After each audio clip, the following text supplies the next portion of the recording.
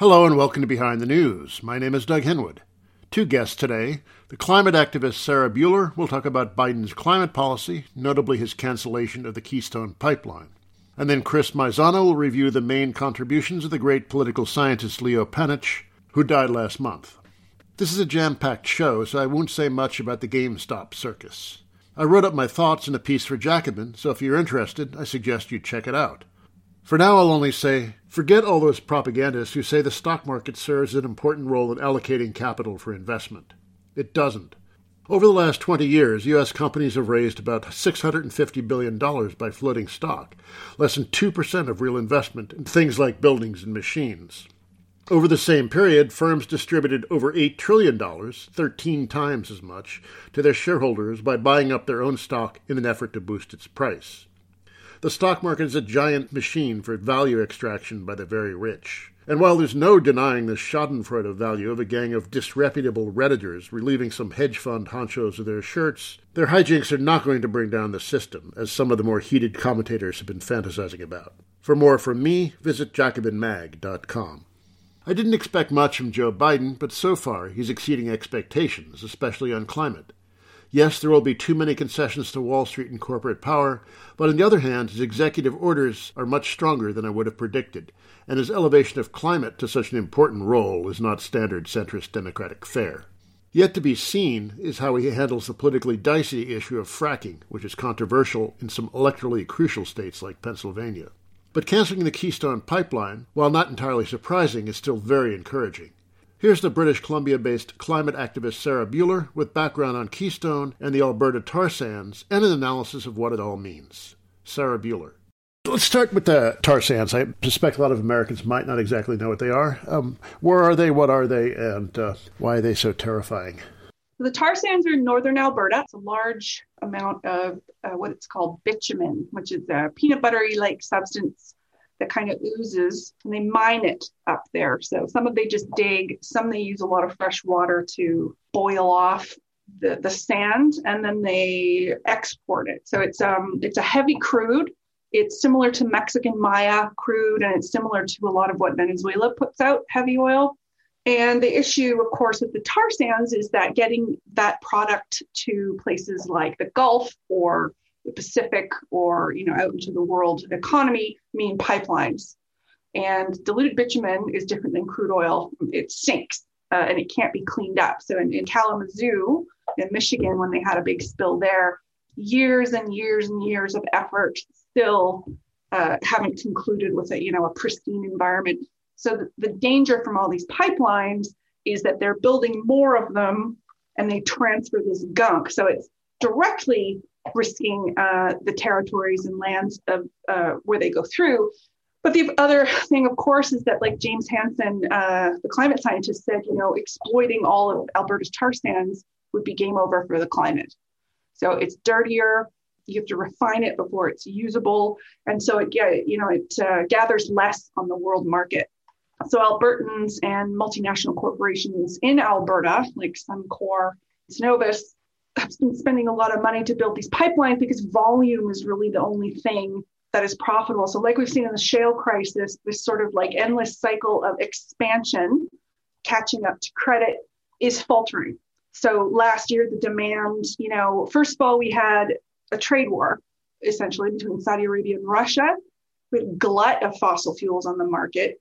And there was already a huge drop in price. And then the pandemic slammed into it and demand cratered. So nothing's really come back from that yet. The problem is that all these economic analyses that governments use to justify pipeline infrastructure are based on pre-pandemic, and in some cases, pre-oil crash of 2014. It needs a fairly high oil price to be economical, right? Exactly. Yeah. So Line 3, it goes from tar sands and through Minnesota and down to the coast.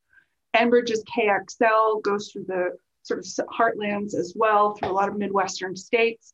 Trans Mountain goes from, say, Edmonton area, just northern Alberta, down to the coastal city of Vancouver. And, we've been playing sort of whack-a-mole with these pipelines because as much as local governments and oil and gas executives, of course, deny that building new infrastructure allows room for mining expansion, it does. If you build it, they will come, essentially. And so a lot of these fights are joining together because we're realizing, you can't just keep playing whack-a-mole with pipelines. It's filthy to mine, it's filthy to transport, and then fatal for the climate. So it's a triple threat.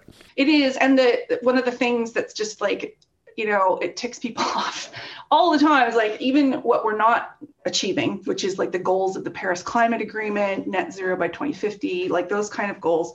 We're not anywhere near them, but we're still dragging our feet in terms of, expanding. It's just, it boggles the mind sometimes. It's so irrational, and yet we're fighting this like every single day.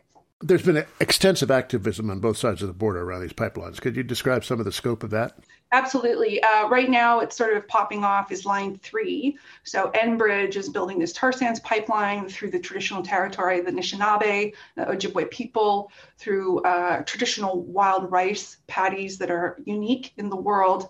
So activism around it has been ongoing, but the real sort of accelerant was the Trump administration, which kept pressuring and giving out these permits. For instance, Dakota Access, which is what the Standing Rock Sioux in 2016 and what we were all motivated against, has had this permit issued that has been declared, I believe, invalid or illegal. So it is now possible for Biden to just with a stroke of the pen cancel its permits, just like he did with Keystone.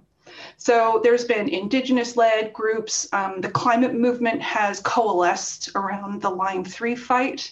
There's people on the front lines like Winona LaDuke of Honor the Earth and Tara Huska of Ginu Collective, who is a tribal attorney and worked on the Bernie Sanders campaign as a policy advisor. So they're down there right now by the Mississippi in their sacred spaces on their territory while bulldozers are taking down the forest. So a lot of us are activated around that. And then, of course, DAPL, which has this sort of massive movement energy around it. As far as Trans Mountain, which is Canada, I shouldn't forget about that. The Trudeau government actually bought that one in 2018. And because of the pandemic, construction has slowed, costs are ballooning, construction is delayed, but Trudeau will not give up on it. And it's frustrating, but, I think a lot of Americans don't really get that the Liberal Party, Trudeau's party, is kind of the natural Canadian party of business, isn't it? Yes, absolutely. I mean, in terms of Canada, they look upon themselves as the natural caretakers. You get your conservatives in once in a while, but they're the money on Bay Street. They're the investors. They're the ones who sell the resources. But Trudeau's put himself in a funny position because he is traditionally liberal and he is, they have very wide, but they don't have any votes in Alberta. So Alberta is where the tar sands are. Alberta, Saskatchewan, the prairie provinces is where a lot of this real reactionary conservatism is. And there's not one vote for the Liberals, maybe one in Alberta, like a seat, say, in the House of Commons. So the oil and gas lobby, I think it reveals how closely intertwined the Liberal Party, Justin Trudeau, and I mean the Conservative Party and the opposition are all really entwined, more so, I think, than the U.S. in the oil and gas industry. Yeah, in the U.S., the oil and gas industry leans pretty Republican, which is one of the reasons that Biden can take some of these measures he's taken. It is, and it gives me some hope too. I've been kind of frantically trying to process all moves Biden's been making on climate in the last week. And it does seem to me that like maybe as a climate movement, we've done our job convincing people that there's an emergency. Like you cannot keep just going to the Hamptons and ignoring all of this. Your kids are going to have to deal with it. So, a very slight kind of common, we share a biome, perhaps awareness is penetrating, but the issue then, of course, becomes justice, climate justice. Who pays the price for this sort of thing? Where new infrastructure is located? Who has the power to decide that? And of course, the big players are trying to hold that grip and maintain it, like JP Morgan Chase, BP and Shell have made some interesting moves lately, but they're all still not going at the pace that we need. And you're active in the finance side of it. What's that angle? Yes, it's a fairly recent iteration in the climate movement. So the idea was, there's a few avenues you can stop projects or try to change policy. So you've got like courts, of course, which are, long and tedious and often rule against you. There's government, which change often and have the ears of the oil and gas company. So a group of folks started looking at who exactly was financing the most fossil fuel, and BlackRock, of course, jumps to mind. So this year, I think they just recently updated, BlackRock has around $9 trillion of assets under management. So they are, of course, they're the world's largest investor in everything, basically, but they're the world's largest investor in fossil fuels. So the idea was, if we go straight to the source of the financing, we can stop the flow of financing to new projects that are expanding. In a way, like institutional inertia is probably what we're going to have to deal with next. Like, you can make your big changes, but they have to filter through every institution and every department and every outlook. It's interesting though, because the Trump administration at this point have co-branded themselves with the fossil fuel companies. So my personal hope is that we're going to have this really lovely rear view for that insofar as he's out of political office, but the oil and gas people who really bet heavily on him are losing heavily. And that, I think, is good for the future, because the fact is we have a majority of people who are aware of the climate problem, want climate action, but we have this sort of ossified layer of managerial and electeds who just continue on their zombie path of profit at all costs. And what's Biden done so far, and what do you make of it? Well, the big one, of course, was canceling Keystone, which set off a thunderstorm around the world, although it probably shouldn't have. And they've been very clear, I think, that Keystone was going to be canceled. Obama canceled it in 2015 after massive, enormous pressure. There were arrest parades around the White House for 2 weeks, 5 people deep. He's canceled. So Trump, I can't remember when it was, but they opened up public lands to oil and gas exploration. So on the first day, the Biden administration stopped that, and I believe they tossed it to Interior to do a longer analysis. But what we're hearing is that tomorrow, when there's going to be another raft of climate pronouncements, we are probably going to hear a longer moratorium, if not an outright cancellation of public oil and gas exploitation on public land, as well as quite a lot, enough that we got lost last week trying to keep up with it all. So I think they want to do vehicle standards and building standards and different investments. And a lot of that is great. That's what they can do administratively. What they do regulation-wise is going to be, of course, interesting with this Senate. But yeah, for me, it's I think Biden's got religion, or more to the point, perhaps he's surrounded by advisors who have made this a priority. Maybe that's it. I'm speaking with the climate activist, Sarah Buehler. Well, it's a bit of a surprise, I must say, and I didn't expect much out of him.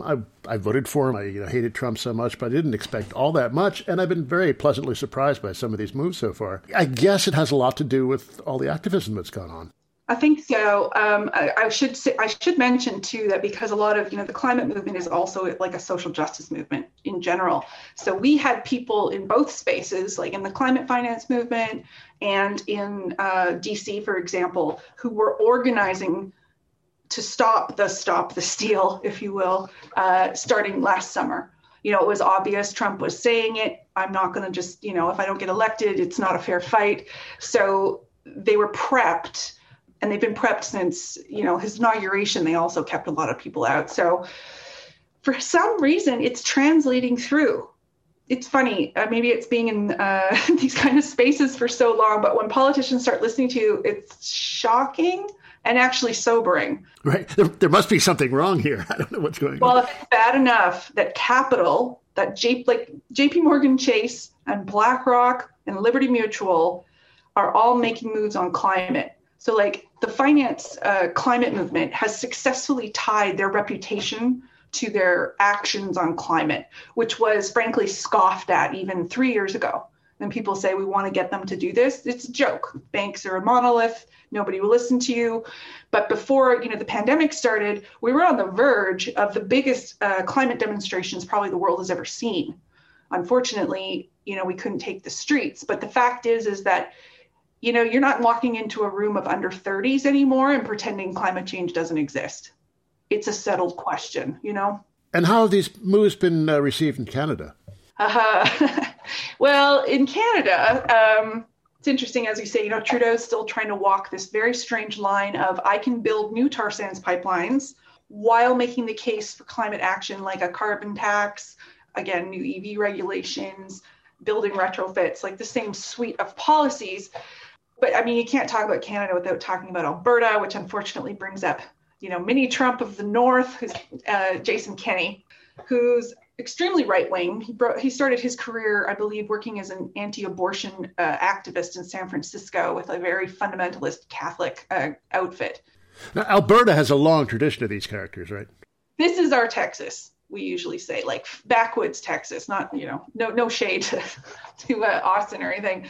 But, you know, if you want like just sort of guns and oil, that's where you are. And they've really staked their reputation on it. And it's funny because that Alberta outlook, that oil and gas above all, you know, the raft climate denial has melded with that right-wing reactionary strain coming from the States.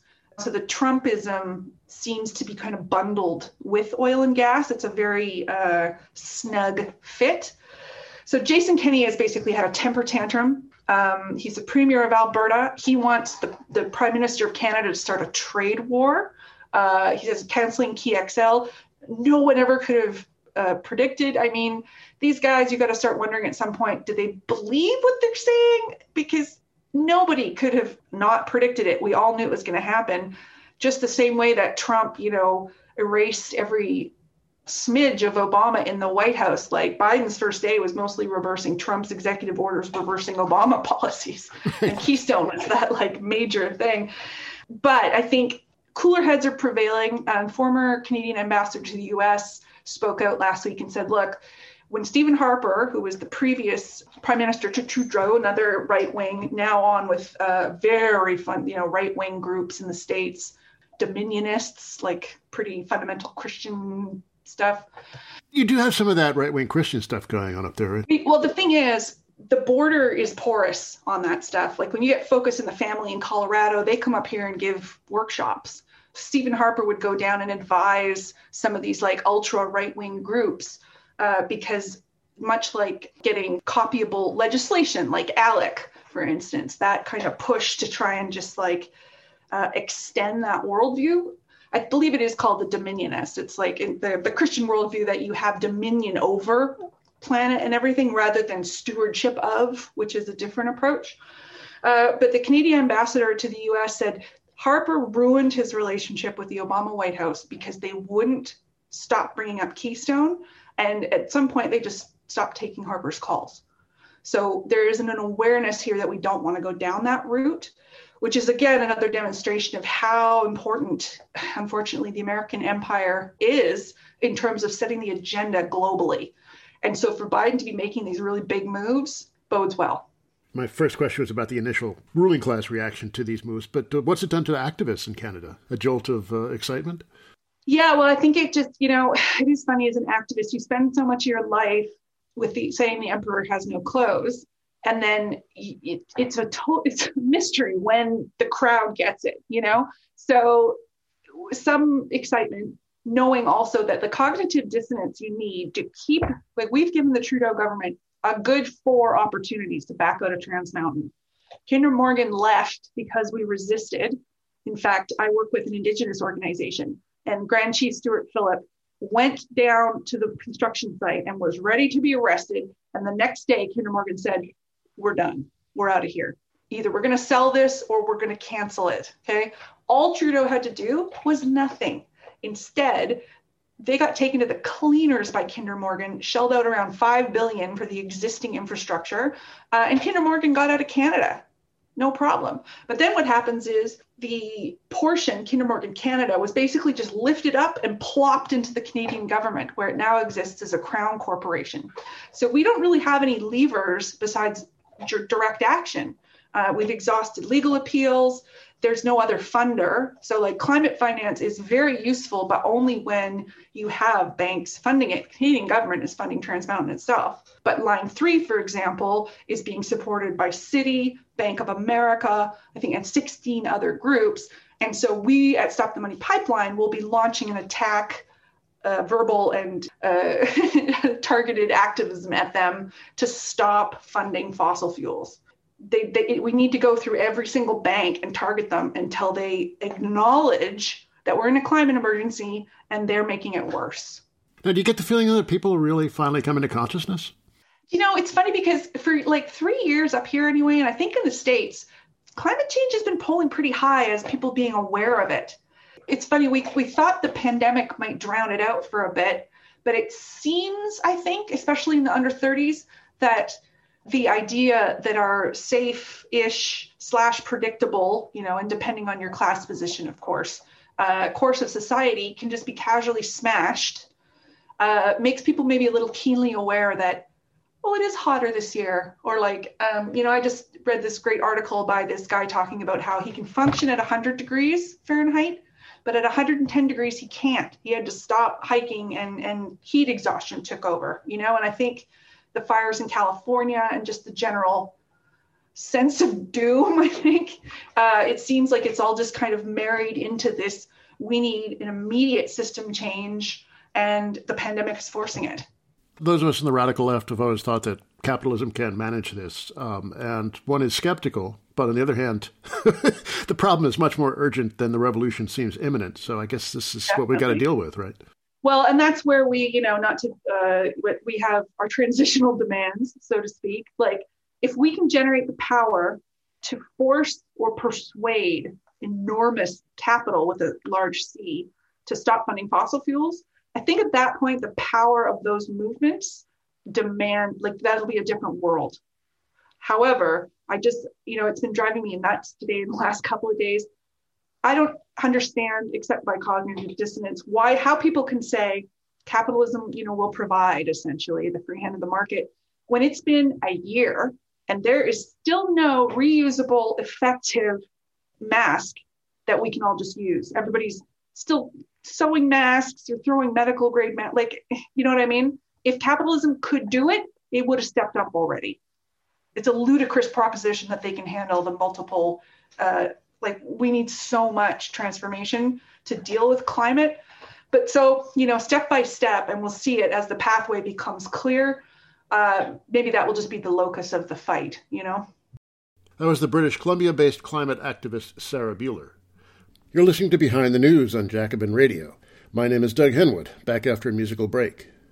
Oh, who's yelling now?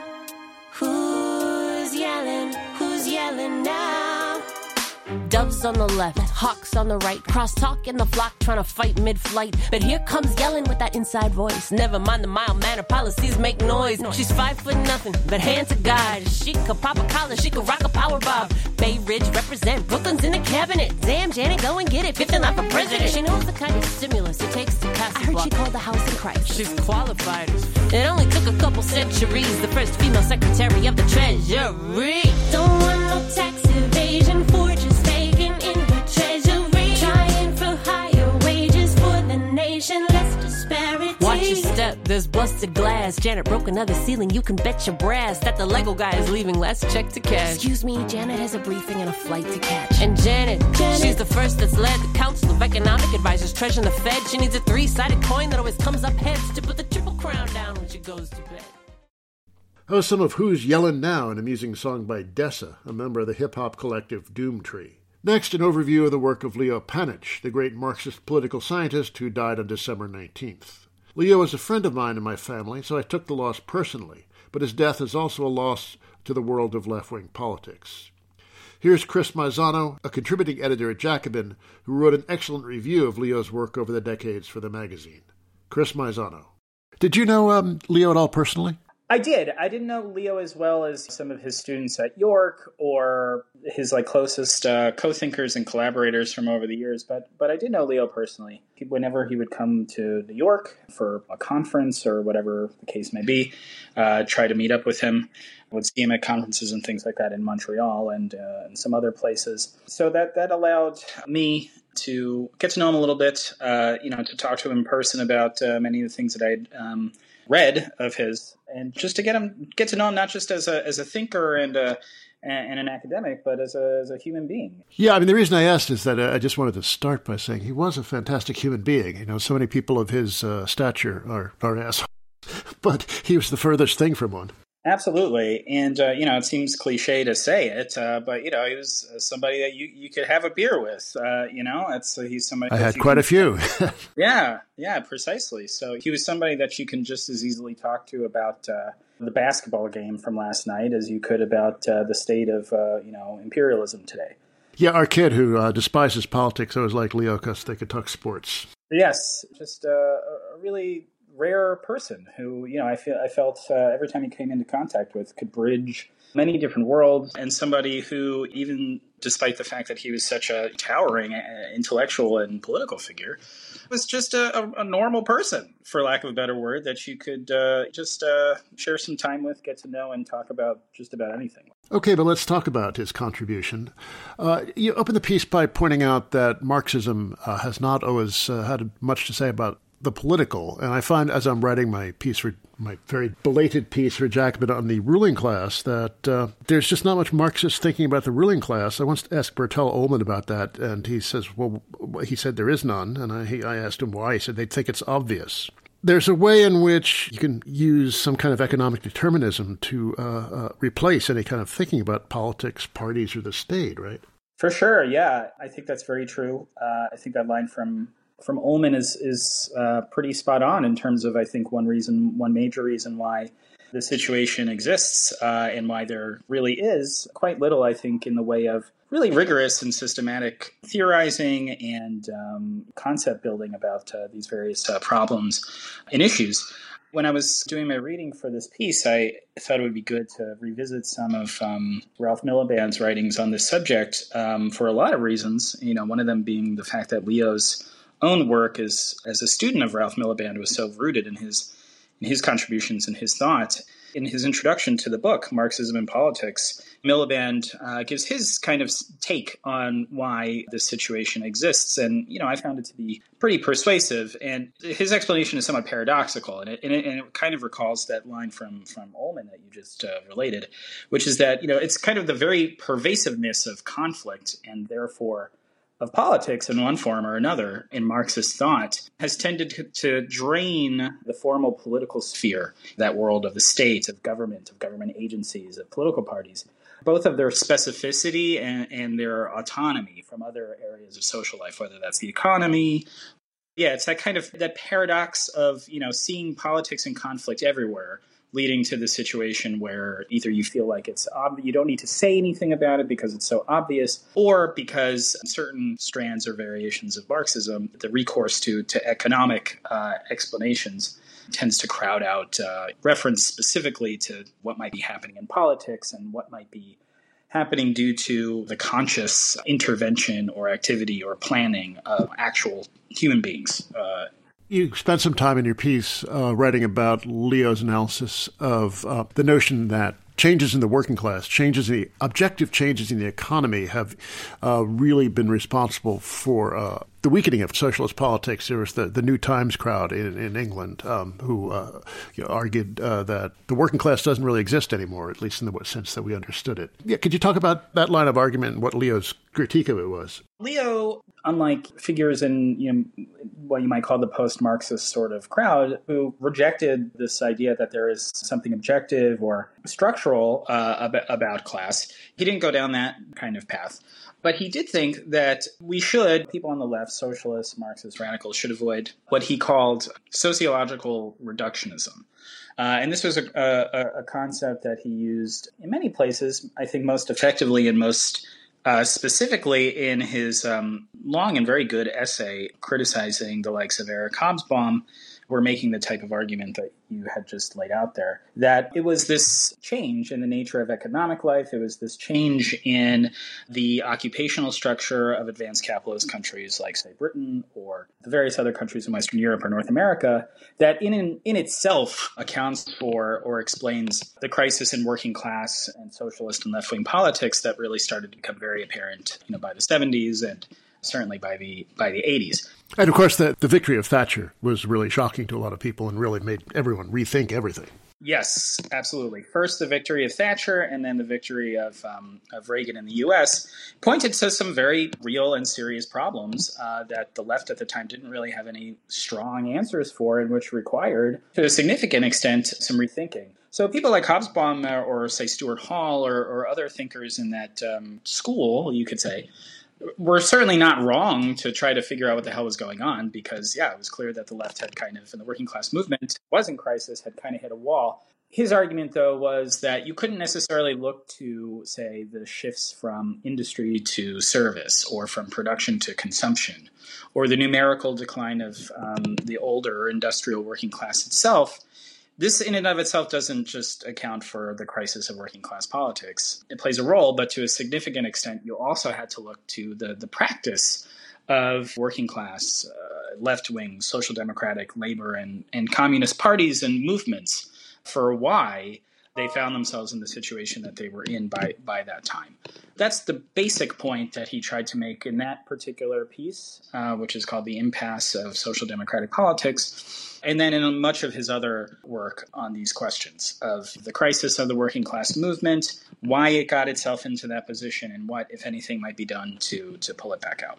Now, this leads us to another important point, and I'm looking at this from the point of view of the ruling class recently, but it's very important, too, for working class politics, that parties organize classes. We have this kind of mechanistic view of politics, or some people have this mechanistic view of politics, that parties just sort of reflect developments from below. But in fact, the parties really do a lot to shape understanding and practice and consciousness, right? Yes, precisely. This was a big part of Leo's work on working class politics and the role of political parties in particular in working class politics. And in that, he was very much rooted in and drawing upon and building on a lot of the work of the great British Marxist and left-wing historians of the middle part of the 20th century, particularly people like E.P. Thompson, who wrote the monumental book, The Making of the English Working Class.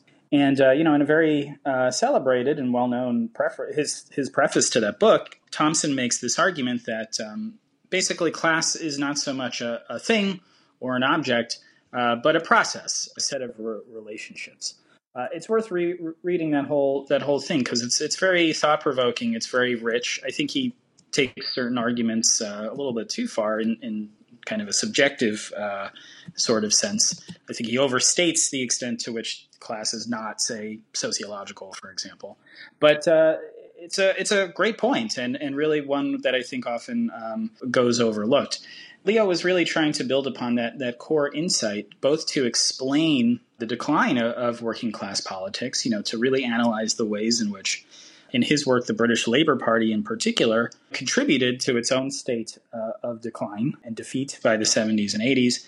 But then also what the working class movement that was still around, was kind of on the decline, experiencing defeats, but still around and kicking, what it might be able to do at the level of politics, at the level of party organization, at the level of ideology and culture, to get itself out of the crisis that it had found itself in, to grapple effectively with the new kind of economic and social situation that the working class movement was in by the 80s, certainly, definitely by the 90s after the fall of the Soviet Union, and to kind of refound itself and not just expect the way that, say, many Democratic Party strategists do, like demographics, to save them, but to really do the work at the level of party building, of ideology and culture, countercultural production that could have a working class movement manufacture or rebuild its own base rather than hope that it would cohere on its own and that you would just sort of glom onto it and ride it into office or into power. In its heyday, the U.S. Communist Party had at least some degree of internal education, cultural activities. They did a lot to be just much more than some kind of bureaucratic machine. That's part of what Leo was talking about. Yes, precisely. The CP definitely is one example of that. If you read either histories of the CP or people's memoirs of former or lifelong members of the party, that's one of the things that really jumps out at you. The extremely intensive internal educational and intellectual life of the party. The CP is just one example. If you go back into American history, you can find many, many different examples of this in addition to the CP. The Old Socialist Party is certainly one of them. They had a huge array of newspapers, of publishing outlets, camp meetings, big rallies, schools that did education for party members and people in their orbit. The populist movement as well. If I'm not mistaken, I think either a historian or some participant in the populist movement, the original populist movement of the late 19th century, I think compared it to one giant schoolhouse or something. Just basically one giant campaign movement of just popular education among working people. One of the remarkable things about that period, and I have my reservations about the populists, but farmers and workers were actually studying monetary theory. And some of it was kind of crackpot, but they were really working hard to understand this world. And you hear this line now that people just don't have the time to take politics seriously. Well, I would think your average late 19th century farmer or worker didn't have a whole lot of free time either. So, there's this great deficiency in current politics. There's just no institution to encourage that kind of self-education and also the solidarity that comes with it. Absolutely. Totally agree. And not just acquiring the intellectual or educational capacity or knowledge that goes along with it, but, really that collective endeavor of getting together with a group of people who are experiencing the same situation. And together, both on the basis of, things you might be reading or hearing, somebody speaking to you or lecturing to you, but, combining that with the common experiences that you have in your day-to-day life. It's extremely powerful. Yeah, I think you're right. To a certain extent, that's a kind of a lost tradition that today people are trying to rebuild or recover with the growth of a new left here in the United States and in other countries. But yeah, I think it's going to take some time precisely because it went into such eclipse. That's certainly one key aspect of this process that Leo just returned to over and over in his work, this question of class formation and the role of parties in particular, but not just parties in doing it, whether that's trade unions or other kinds of associations, rooted in or kind of oriented to the working class in the most broad sense. I'm speaking with Jacobin contributing editor Chris Maisano. Now, to return to the British scene for a moment, now Leo is very critical of the Labour Party, not just what happened to it under Blair, but going back to its roots, that it was never really a revolutionary party, never centered the working class in the way that it should have, but instead became a party of the national interest. As you point out, a twist of fate that found one of its clearest expressions in Ed Miliband's One Nation Labourism. It's funny to see Ralph's kid having done that, but that's life for you. The Labour Party's problems go way, way, way back in that it never really tried for that revolutionary spirit. Yeah, that was certainly a key aspect of Leo's analysis and criticism of the Labour Party, as well as Ralph Miliband's analysis and criticism of the Labour Party and of social democratic and Labour parties in general, it should be added. In their view, it wasn't so much the fact that British Labour or any other of the great kind of 20th century left-wing parties you might talk about. The issue wasn't so much that they tried to use parliament or parliamentary action in order to create radical social change, at least as one aspect of a broader process involving other forms of activity. It wasn't so much the decision to enter and try to use parliament that was the issue here. It was, the issue was precisely what you were talking about. This conception of socialism or of social democracy, not as a politics of class struggle and not as a politics that sought to make the working class the rulers of the nation the same way that capitalists are the ruling class under capitalism, but as a mode of class cooperation, of a mode of finally bringing the nation together, overcoming the conflicts that beset it today, and yes, attaining something that you would call, say, the national interest or the public good or something like that. You could make the argument that there are ways to make the case that there is some kind of public good or national interest or what have you in a way that, makes it potentially compatible with a distinctly working class politics, a politics that sought to put the workers kind of in the saddle. But yes, very often in terms of the practice and the ideology of British Labour or of any of the other big and influential left-wing parties and movements of the 20th century, especially those that got either into national power or close to it. This is just a recurrent feature that you see over and over again. One of the main implications of that is that those elements within the party or within the movement, and typically you find those on the left of the party or the movement that really want to center politics of class conflict or class struggle, tend to get marginalized, tend to be opposed by the more moderate or conservative elements of the movement. And, it becomes a source of internal strife and conflict. It also, and this is something that Leo was very attentive to, at times could put the party into tension with its allied unions. Because as flawed, limited, sectional, etc., as unions can be, they also are very close to the day, or ideally you would like them to be very close to the day-to-day needs and interests and working people. So, if you've got a social democratic or labor party in power that are doing things to restrain or work against the kind of very specific class interest of organized workers, you're going to find some opposition there. And it can tend to put the labor organizations, the unions, into conflict with their nominal parties as well. These are various aspects of this issue that Leo identified, and which is very recurrent in the history of not just the Labor Party, but of a whole array of left-wing parties and movements. And of course, if we look at our own Democratic Party, there's just nothing at all, even remotely close to what's needed here. Yeah, sometimes as an American reader, you read stuff like this and you're just like, oh my God, I wish we had this problem here in the United States. That would be a step up. It seems like maybe we're starting to get to the point where this is actually becoming a live issue in U.S. politics and in and around the Democratic Party. We'll see. But yes, that's certainly right.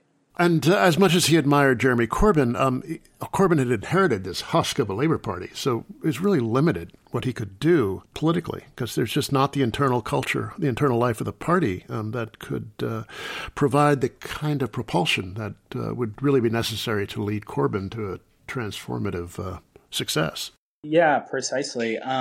He was obviously extremely supportive of Corbyn and the movement around him, the movement that propelled him very unexpectedly, almost accidentally, into the position of the Labour Party leadership, which he held for about, 4 years or so under relentless hostility and attack the whole time. The situation there was that out of, after a period of decades of defeat, erosion, marginalization, of the left and the Labour Party and of the Labour movement in the UK, through this kind of quirk of history, this figure who had been just a stalwart of what Leo, in collaboration with his co-author Colin Lees, called the Labour New Left, somebody who had, like Bernie Sanders, I think to a significant extent, had just kind of stuck around for decades, had just dealt with decades of marginalization, of ridicule even, but in the process had built themselves a good amount of credibility and goodwill, particularly among activists, both inside and outside the party, get themselves into a position of leadership, are able to do some very good things and attain some unprecedented levels of electoral success. British Labour did quite well, electorally speaking, under Corbyn, particularly in the first general election when they denied the Tories a majority. But because so much of the party, particularly the parliamentary Labour Party, remained wedded to a fundamentally different set of politics and to a different kind of political project, it really limited the amount of change that they could see through, both within the party itself and what they probably would have been able to see through if they had been able to win a general election and form a government. I think there's probably quite a bit that they would have been able to achieve that would have been good, but they would have faced opposition at every step, not just from the Tories, but within the party itself.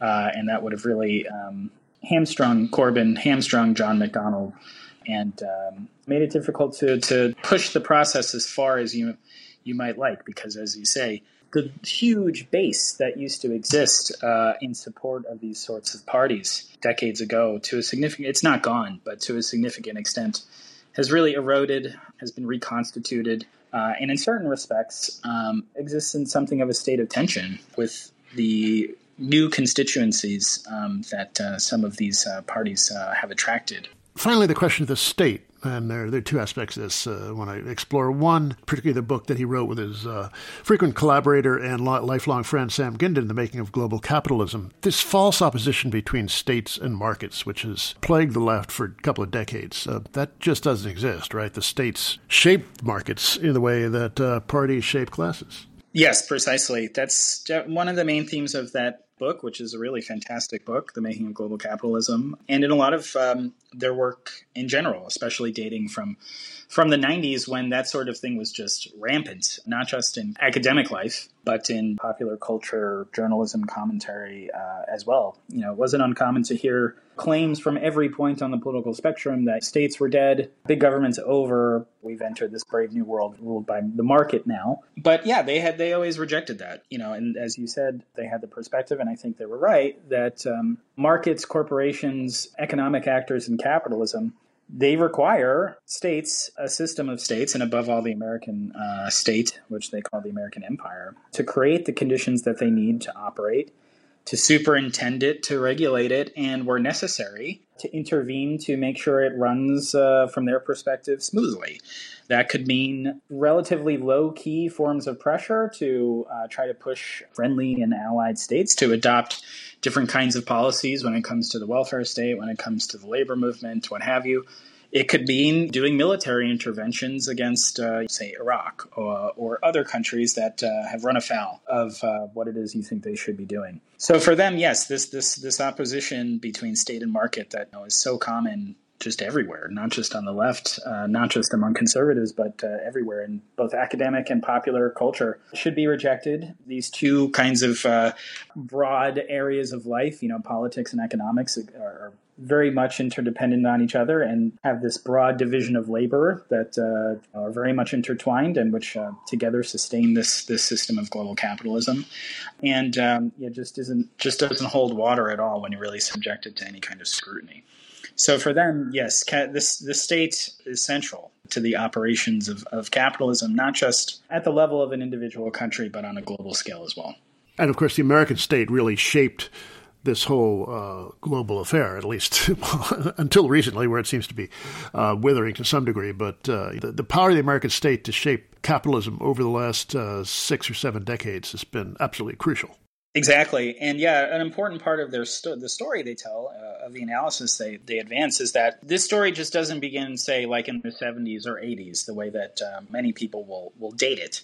This is a story that goes at least as far back as the 40s, during the reconstruction of the global economy that took place after the end of World War II. So in their view, there were more continuities between the post-war period and what you could call the neoliberal period, rather than discontinuities. You know, without going too far in that direction, without claiming that it's all the same, I don't think that they would say that. But I think that they were right in highlighting the ways in which what becomes a mature global neoliberal capitalism, you know, by the turn of the 20th century, how the seeds of that, the conditions for that, the institutions that really underpin that order were built many decades ago and much earlier than many people realize.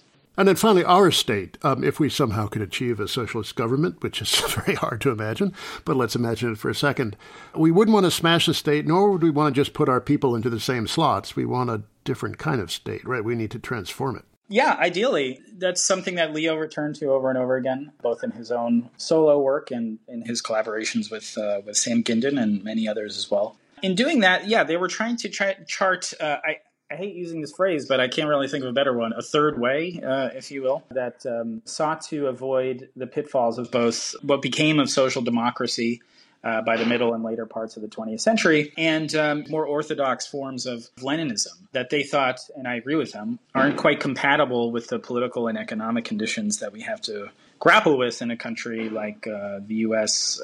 In 2021 or Canada in 2021 or whatever the case may be. So yes, they were very wary both of thinking that you could just catapult or parachute people behind enemy lines, as it were, elect people to office and kind of just let them do their thing and make change from the inside. That's part of what you have to do, but if that's all you do, then you're not going to get very far, both because of the resistance that you'll find by vested interests within the state and then also from private capitalist power outside the state. At the same time, you can't do it totally on the outside either. You can't be completely external to it because you'll probably really remain quite marginal. It's just not a state that you could have really any hope of confronting externally and bringing down through some kind of process similar to those that either were achieved or attempted 100 or more years ago. So yeah, for them, the challenge and there's certainly no formulas here, and it's quite difficult, was to try to chart something of a middle path, the third way, whatever you'd like to call it, between both just putting your people in there and using the state as it is, or just trying to smash it and stay outside of it before you smash it. Both of those paths, I think, lead to disappointment and failure for different reasons. And in that sense, he was trying to build upon, develop and extend a lot of the strategic and political thought of both his own mentor, Ralph Miliband, but also somebody like Nikos Poulantzas, the great Greek-French theorist who wrote and thought along fairly similar lines as well in the 70s. So that's the sort of tradition that he was trying to work in and develop. And I think that you could call it, and this is what I like to call it, just democratic socialism, something that's distinct both from social democracy on one hand and more orthodox Leninism on the other. Yeah, one of the things I admired most about Leo was that he was able to live in the real world and yet be uncompromisingly radical. It's very hard to keep that balance, but he was a real model for that. Absolutely. Yeah, couldn't agree more. And, he's somebody that in that sense was very inspirational to me, somebody that I've tried to the extent that it's possible, to try to emulate, and certainly very inspirational to everyone else at Jacobin, and then many of my fellow members of DSA, and then just on the left in general. As we said at the beginning, a great person, not just as an intellectual and political figure, but just a marvelous human being as well. And it's just a terrible loss and a heavy responsibility to bear, to carry his legacy into the future. Well, let's go do socialism in his honor. Couldn't agree more. That was Chris Maisano, a contributing editor at Jacobin, who wrote an excellent overview of the work of Leo Panitch for the magazine. That's it for me, Doug Henwood. Let's go out with this, Undone, from the new album by Londa Hecht, a member of the band Muncie Girls on her first solo outing. Till next week, bye. You said that you